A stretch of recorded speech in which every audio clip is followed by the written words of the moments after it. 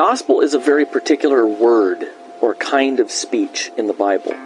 From Genesis to Revelation, the gospel is God's promise of a son who will crush the serpent's head, forgive the sins of his people, raise them from the dead, and give them everlasting life solely on the basis of his grace for the sake of Christ.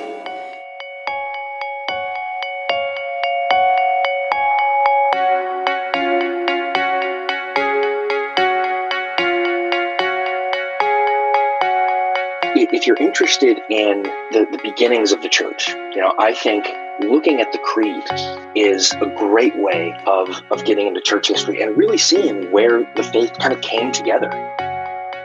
In the scripture, the way it presents discernment is actually the skill that you develop where you're able to identify goodness. And what was surprising to me is that is much the way we use the language of discernment outside of the church. The real difference, I would say, like what patriarchy teaches versus what we should believe, is that what they believe about the nature of men and women, that there is something fundamentally different about authority and submission between men and women.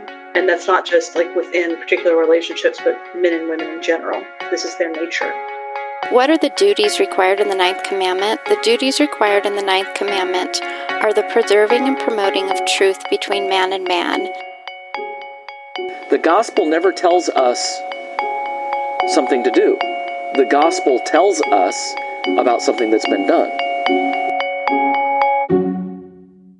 Hi, welcome to Theology Gals. I'm Colleen Sharp, and Rachel Miller is my co-host, and we're going to be starting a new series. Doesn't really have a name yet. Maybe we'll think of something along the way, but we're going to be starting with talking about some of the foundational, essential doctrines of the Christian faith. So today we want to talk about the creed specifically, and we'll talk about the catechisms a little bit too. And then we're going to be, hopefully next week, we're going to be talking about the Trinity with a special guest, and we're going to be talking about the Holy Spirit and some other things. So wanted to let all of you know about that.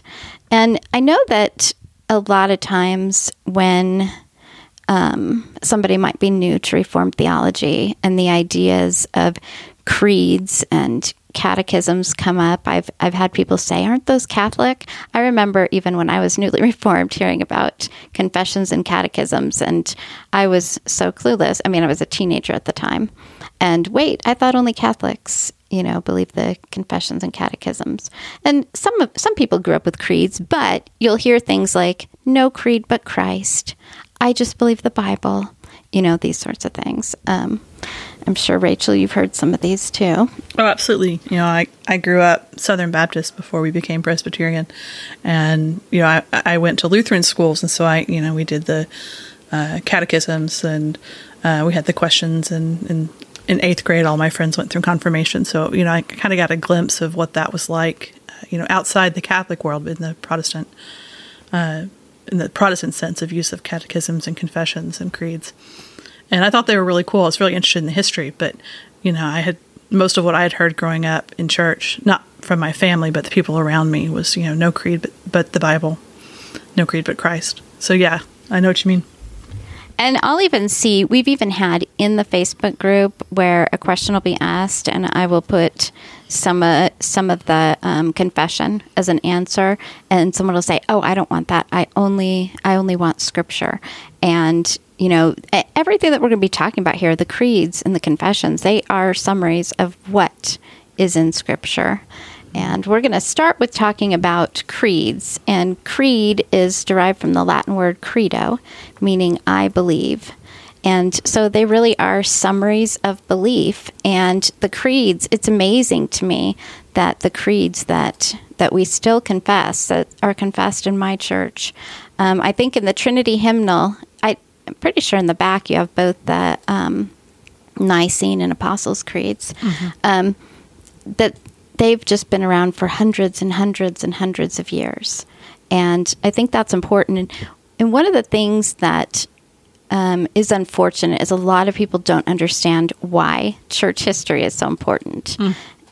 And a lot of or I would venture to guess that every heresy that's around today is just an old, it might seem like a new heresy, it's just an old heresy repackaged. There's nothing new. So the other thing is when people say no creed but Christ, that's a creed right there. We should consider history, and I think it's actually dangerous, the idea, just me and my Bible, where you're going in and on your own interpreting everything without the benefit of our fathers before us. Well, and that's the difference. There's a lot of discussions about this between sola scriptura, by Scripture alone, and only Scripture, right? That Scripture is our only rule of faith and practice, right? But that doesn't mean that we don't use the wisdom of the church fathers, as you say, that have gone before us, who have worked out the important doctrines and who have helped us understand and summarize what the Scripture is teaching in various areas, so that we can very quickly point to, that this is what it says on this point, and these are the doctrines that are really important for us to understand.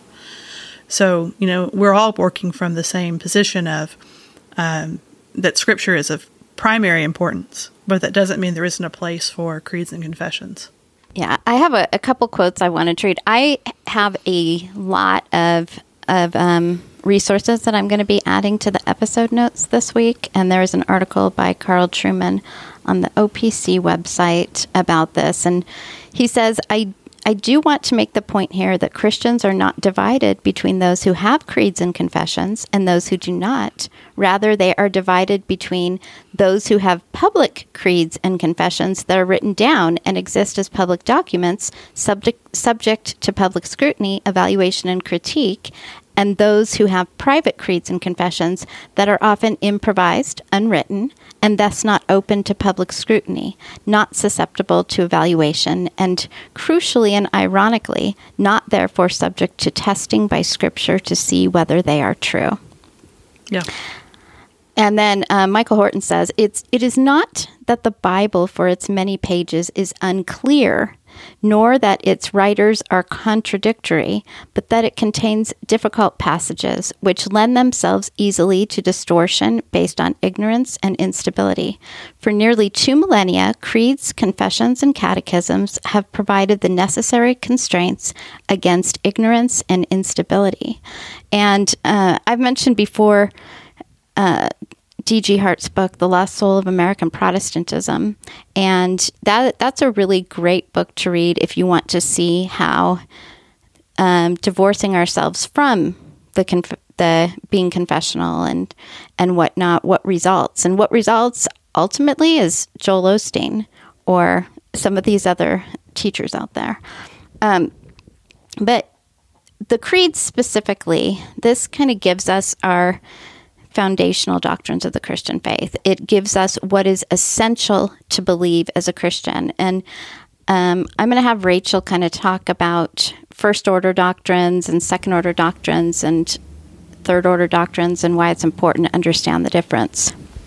Well, moving on with or agreeing with what you're saying and going on from there about the importance of creeds and our confessions, what they do is they provide the safeguards around what we believe. These are the guidelines so that we don't wander off into error. And it's important to recognize that our need for them and not to dismiss it because, as we said in both the quotes from Carl Trueman and Michael Horton, these are Horton says, the necessary constraints, right? I appreciate the way he put that. There's a really interesting and helpful article that Al Mohler wrote. He called it Theological Triage. We'll link to it. But he talks about, when we're talking about doctrine and about the foundational doctrines of the Christian faith, that you can kind of put them in, 3 levels of like first order, second order, third order doctrines. And so first order doctrines, these are the ones, and what he says is they represent the most fundamental truths of the Christian faith, that a denial of these doctrines would be nothing less than the eventual denial of Christianity itself. And, these are the ones that's really important that we get right. These are the ones that define what it means to be a Christian. So they would be doctrines like the Trinity, that we have one God in three persons, that the Son was incarnate and became man, and he died and was resurrected for our sins.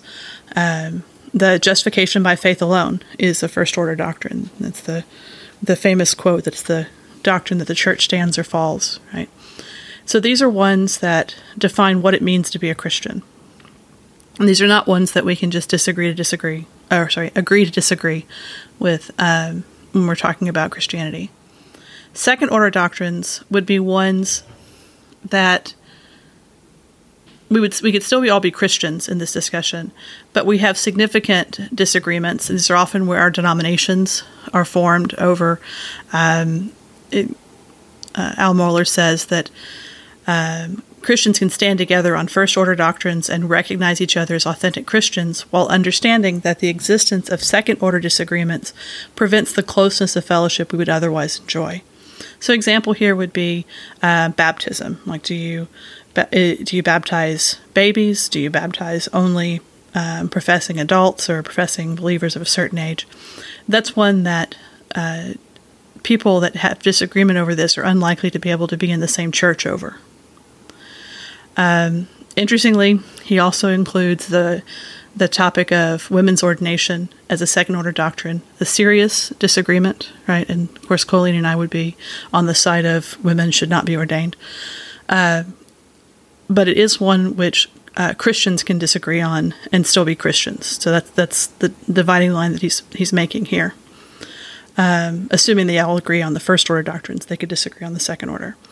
Now, third order doctrines are the ones that you and your friends, the people that you go to church with, the people that you are close with, even in the same congregation, might disagree over, even significantly disagree over, but it doesn't make a difference in your fellowship in the church. And I would put things like what your belief about the end times or millennial views. These are things that Mohler says doctrines over which Christians can disagree and remain in close fellowships, even within local congregations. So when we're talking about our discussions here, the issue here is that we should be careful not to fall into two errors. One error would be to make third order doctrines first order, right?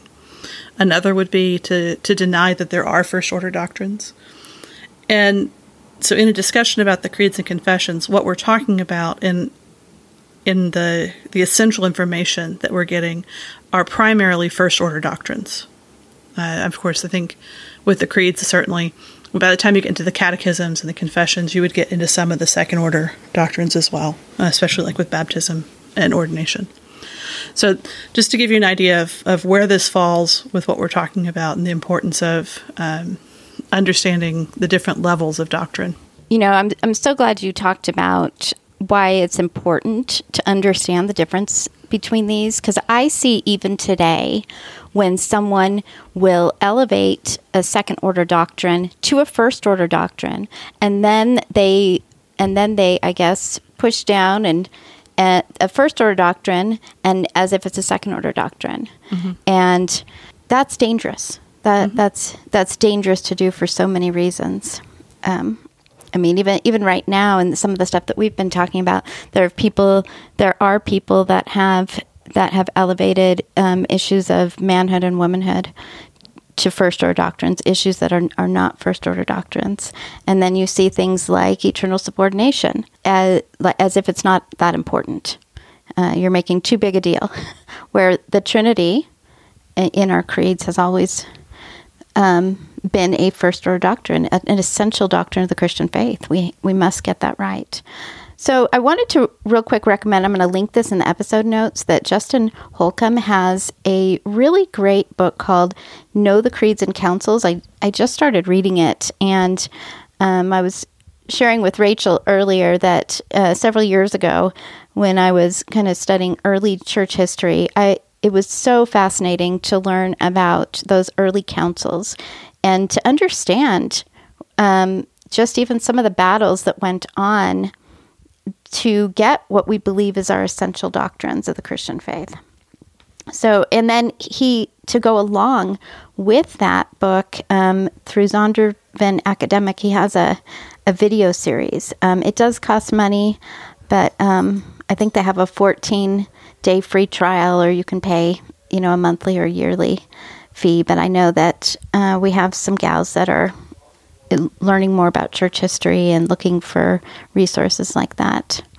So we're going to there's several creeds, but we're going to focus on kind of the three main ones that are recognized, which would be the Apostles' Creed, the Nicene Creed, and the Athanasian Creed.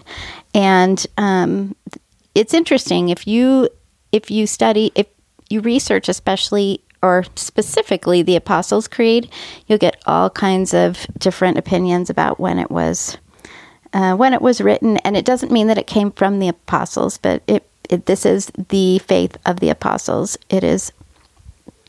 So that's kind of important. And I'm not going to read all of them, but the Apostles' Creed being shorter, I'm going to just read it real quick. I believe in God the Father Almighty, maker of heaven and earth, and in Jesus Christ, his only Son, our Lord, who was conceived by the Holy Ghost, born of the Virgin Mary, suffered under Pontius Pilate, was crucified, dead, and buried. He descended into hell. The third day he rose again from the dead. He ascended into heaven, and sitteth at the right hand of God the Father Almighty. From thence he shall come to judge the quick and the dead. I believe in the Holy Ghost, the Holy Catholic Church, the communion of saints, the forgiveness of sins, the resurrection of the body, and the life everlasting. I do have to say, I grabbed this real quick from an OPC website. And it's the older language one. Yes, and my church uses Holy Spirit. A couple of things I wanted to mention about the Apostles' Creed. The first one, I think most people know, when we talk about Catholic in the creeds, we're not talking about the Roman Catholic Church.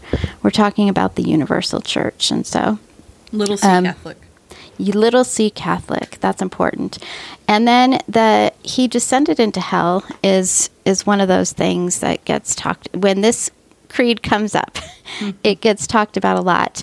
And one of the things I'm going to link in the episode notes is the first video that Justin did to go with his book was on the Apostles' Creed, and it's free on YouTube. And it's worth watching because that's actually one of the things that he talks about. And there is quite a bit out there.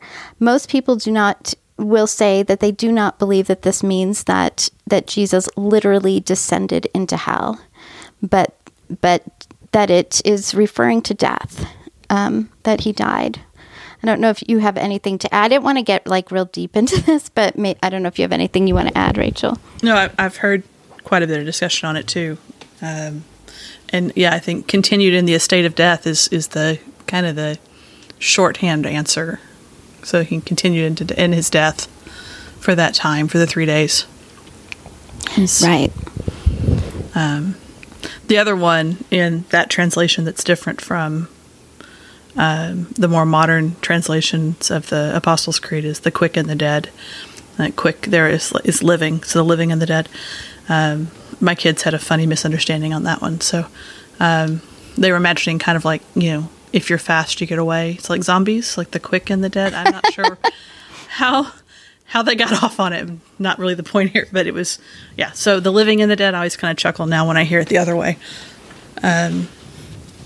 because of their misunderstanding. But yeah, I know it by heart because from reciting it in church, but I always know that the second I get on the podcast trying to do it, I won't do it. So I thought I'm going to put it in front of me. Then I didn't even check which version. And there has been, some different versions. Of course, it wasn't originally written in English. So there is that too. And one thing about the Apostles' Creed, what we're going to find when we get to the Nicene Creed is there are certain things that maybe aren't as detailed. And well, let me say a couple things about the Apostles' Creed, and then I'll get to the Nicene. So this really was kind of the first confession of sorts of what are the essentials of the Christian faith. Is what we find with the Apostles' Creed, and anyone that's Reformed, being in a Reformed church, meaning that your church holds to the three forms of unity, which would be the Heidelberg Catechism, the Canons of Dort and the Belgic Confession. So if you learn the Heidelberg Catechism or go to a church that confesses it, you know that it actually goes through the Apostles' Creed, and it has questions about each one of the sections. And so that, in regards to the Apostles' Creed, that would be a great thing to go over. And then in Luther's Small Catechism, it also does the same thing. So, and this is core Christian doctrine. To be a Christian and to understand what it means to be a Christian, you would have to be able to confess the Apostles' Creed and agree with the tenets of Christianity that are in it. I'm not saying you may not understand all of the points, like you don't understand what it means, and there can be debate over, he descended into hell, but the basic points of the Christian faith are outlined there in the Apostles' Creed. And when we talk about heresy, we're talking about things that are contrary to the main points of doctrine in these creeds, things that are contrary to essential doctrines of the Christian faith. That is, heresy isn't just, small disagreements. It's serious disagreements. If somebody is a heretic, we do not recognize them as a believer. So around the Nicene Creed, and you probably seen, because of the ESS, EFS controversy going on the last 5 years or so, you'll see conversations about the Nicene Creed, and people will say things like Nicene Orthodoxy or Nicene Christianity. And what was going on around that time, and Rachel, you probably know way more about this than I do, was the Arian controversy. There were specific debates about Christ and whether he was created, whether he was eternal, all kinds of different sorts of things. Maybe you can speak to that a little bit too. Well, most of the early creeds and the councils that met were meeting over the finer points and understanding of how to hammer out and discuss what about the Trinity, about Christ, about being God and man. So, yeah, all of these issues about, did he have a human nature, or did he just look like a human? Was it a human that was adopted and created and then given, some kind of divine, anointing, right? How do we, work out what it means that Christ is the God-man? And so with the Arian heresy, you have Arius on one side saying that the Son is created, lesser God than the Father. And the issue then that you get in the Nicene Creed and around the 300s and then a little later as they updated it in the 400s is to answer that question and answer that that the Son, God the Son, has exactly the same divine nature, the same divine will, the same divine essence as the Father. And that's the wording that you see in the Nicene Creed, if you're familiar, when it says that he's eternally begotten, God of God, light from light, very God of very God, begotten not made, being of one substance with the Father. Right. All of that is trying to speak very clearly about the nature of the Son and who Christ is as God and man. And some of the other things that you'll find in the Nicene Creed, it talks about, right after what Rachel was just reading, it says, "For us and for our salvation, he came down from heaven. He became incarnate by the Holy Spirit and the Virgin Mary and was made human." And so you are starting to get an idea of doctrines that are essential to the Christian faith. If somebody comes along and they deny the virgin birth, that's considered a heresy, or they deny something essential about the Trinity, or the Trinity altogether. There's people out there that deny the Trinity altogether. Or the resurrection. That's the next one I was going to say. Either both the resurrection of the dead or the resurrection of Christ. In the end of Nicene Creed, it says we look forward to the resurrection of the dead. And you'll sometimes hear there's a view called full preterism that does not recognize the future resurrection. And so that will be called a heresy, for instance. Mm-hmm. And so you kind of gives you some idea why these things are important. And it's amazing to me that these are recognized in Protestant churches everywhere as essential doctrines, but they're also recognized in the Catholic Church as essential doctrines too. Right, and that's because of how old these are. Right, these ideas were hammered out in these creeds: the Apostles' Creed, the Athanasian Creed that we can talk about, and the Nicene Creed. All of these were set in place in the first few hundred years after Christ, and so after Christ's death, and so even the Catholic Church traces their roots to this, right? And so it is fundamental, it is foundational for the faith as Christians.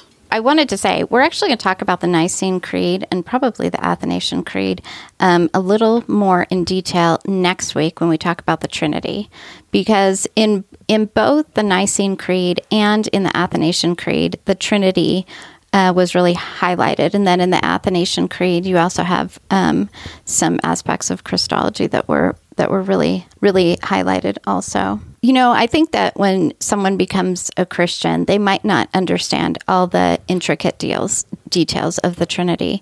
I think even when we've talked about ESS, that there's people that have come up and said, okay, I was always taught ESS, but now I understand that that's not biblical. And we're not saying that person isn't a Christian, right, or even everyone that teaches ESS isn't a Christian.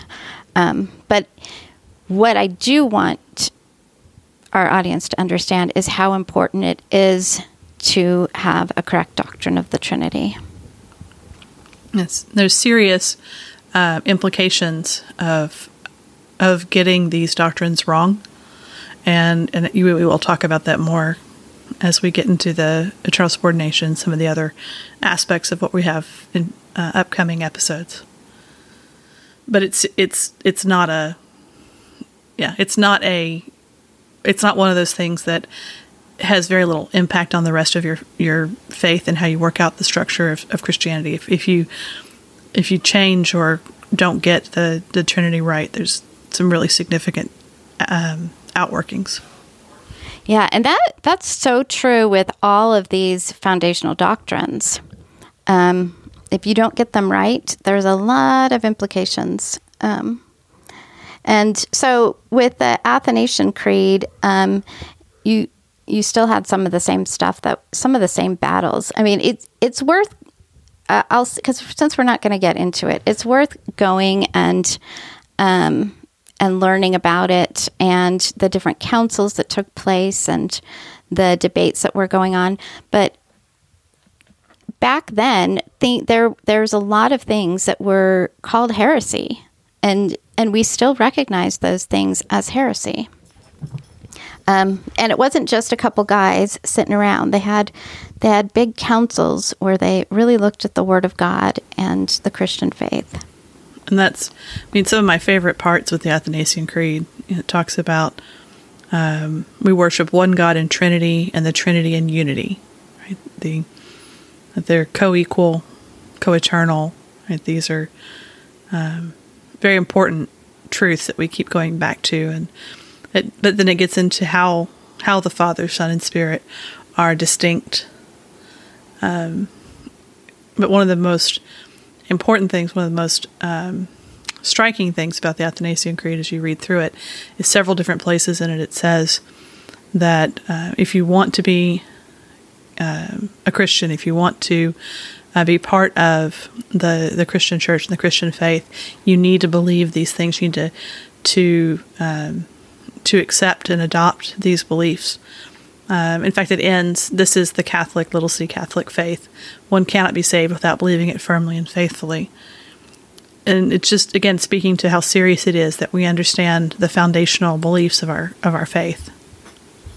Yeah, these are the things that you must believe in order to be saved, which it kind of says in the Athanasian Creed.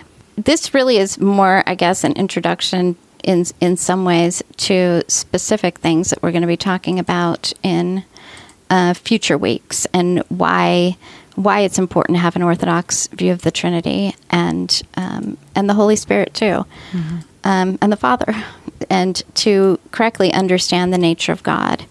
And and some of these other foundational doctrines. So we're just going to talk briefly about the confessions and catechisms. And for those that don't know, in Presbyterian churches, you're going to find the Westminster Standards, which is the Westminster Larger and Shorter Catechisms, and then the Confession of Faith. And then I had mentioned earlier about the Reformed churches that hold to the three forms of unity, which is the Dort, Heidelberg Catechism, Belgic Confession. And if you go to one or the other of those churches, it's still helpful to utilize the other confessions, and they're very similar in various ways. But I guess I just want to talk briefly about why the confession and catechism is important. I was thinking about looking to the some of the statements that the Westminster Confession makes. It's the one, we've had, for our own family and our own children's studies, we've done, they've done memory work in the Shorter Catechism, and my older two boys who've gone through the Shorter Catechism are now working through the Heidelberg, and there is a lot of similarity and overlaps. And in fact, the boys are like, wait, does it say it this way in this one, or is it the wording from the other one? Because there is a lot of similarity. But it's been useful to study both. But in the confession, the Westminster Confession, one of the later chapters in it is on synods and councils, so on church councils and the writing of these doctrines and information. And it talks to the fact that it belongs to synods and councils to determine the controversies of faith, to set down rules and directions for the ordering of worship, the government of the church. And it says that these should be faithful to Scripture. But it also points out that synods and councils can err, and many have erred, right? Have gotten things wrong in places, so that whatever we do, whatever we believe with these, we should always be ready to have them, have our beliefs reformed by Scripture and guided by Scripture. And we would never put any of these above Scripture, although we do believe that they are faithful to Scripture in what they contain and the information that they deal with. But they are important, as it says, for us to understand the faith, to answer the challenges to the faith like they did in the early church with Christology in particular, and also to set down the rules and the guidelines and the government of our church and our both our denomination and our local churches. And this is where, we talked about the quotes, both for the Carl Trueman quote at the beginning. He talks about you either have a document that you can look to that is public and everyone has it and has agreed to it and knows about it, or you don't have that, but there is still some sense of, this is what we believe, and it's just not as written down, and we can't point to it and say this is why. And as a believer in the congregation and as a lay woman in the church, it is a blessing to be able to look to these documents and say, the elders in my church are all affirming that they agree with these things. And so I know where we are and what we agree on and what we're saying is important. And if they came to me and said, we want to talk to you about what you believe about these areas, they would be within their rights to help me see how these creeds and confessions are important to understand, and not just their opinions that they're enforcing on others, but these are a set of standards that we have that we agree to. And I think that's important for us as far as the practical side of the confessions and the catechisms. And when you were talking about how, we don't think that the catechisms are and confessions are infallible and, and they're just absolutely on par with the Word of God. We do think it is an accurate summary, but one of the things is that there has been changes to I know a little bit more about the Westminster Standards, but there's been changes to the Westminster Standards. And sometimes even if you, at General Assembly meetings in the past where they've actually discussed wording in the catechism or confession. And you were talking about your children learning them, and that's one thing that I love so much, because I had a few months ago, one of my sons was asking me a question about some theological question. My other son just came around the corner and just recited one of the catechism answers. And they know so much doctrine, starting from when my kids were really little. You have the children's catechism that's based on the shorter catechism. You know, my kids were 2 years old, and you could ask them, who made you? And they'd say, God. And what else did God make? God made all things and whatnot. So it's a great teaching tool for our children. And, you know, the each of the catechism questions and the points in the confession have proof texts. And that's a great thing when you're teaching your children the catechism, is to go through those proof texts and let's read the scripture that these catechism questions are based on. One of the things that I didn't mention this earlier, but one of the things that I think we should link here, there's a memory work notebook that's put out by the PCA OPC in the PCA bookstore. And I think Paul Settle is the guy who put it together. But it goes by age, like things starting at age 3 through teenagers, and it gives Bible verses, and then it breaks up, you know, starting with the children's catechism and the shorter catechism. So you kind of, how much you can do and what's age appropriate for your kids, what to expect they could memorize well. And that's great. It's been really useful. I've used it. Mine's falling apart. I wish they'd make an electronic version, because mine is tattered at this point. But it's so helpful to see, you know, all these things that we've studied and talked about, and the kids can give some really great answers because they've studied this and they know what they believe. Yeah, Rachel was talking about earlier when she was talking about the first order and second order and whatnot. And there are things within our confessions and catechisms that are essential doctrines. So there are things about the Trinity and about the nature of God and so on. And then there are things that would fall under the second order. So in the Westminster Confession, we're going to have stuff about baptism and stuff about the regulative principle of worship and the Sabbath. And those things are not first order doctrines, but they are important to the Reformed faith. So, and that's the other thing. I know that we had R. Scott Clark on this podcast and talked about the definition of Reformed, and he talked about confessing the Reformed faith, and this is how we confess the Reformed faith in the Reformed standards, the confessions and catechisms. For anyone that's wanting to learn more about this, I have tons of articles I'm going to link just about the creeds, about the catechism and confessions, and a couple of books that I think would be helpful, some things that I've mentioned along the way. And as I said, this is a little shorter episode because really we just wanted kind of an introduction to what we're going to be talking about, why the creeds are important, since we're going to be talking about, you know, specifically in the Orthodox doctrine of the Trinity and some other things. So hopefully this was helpful. Check out the resources, and we'll see you next week.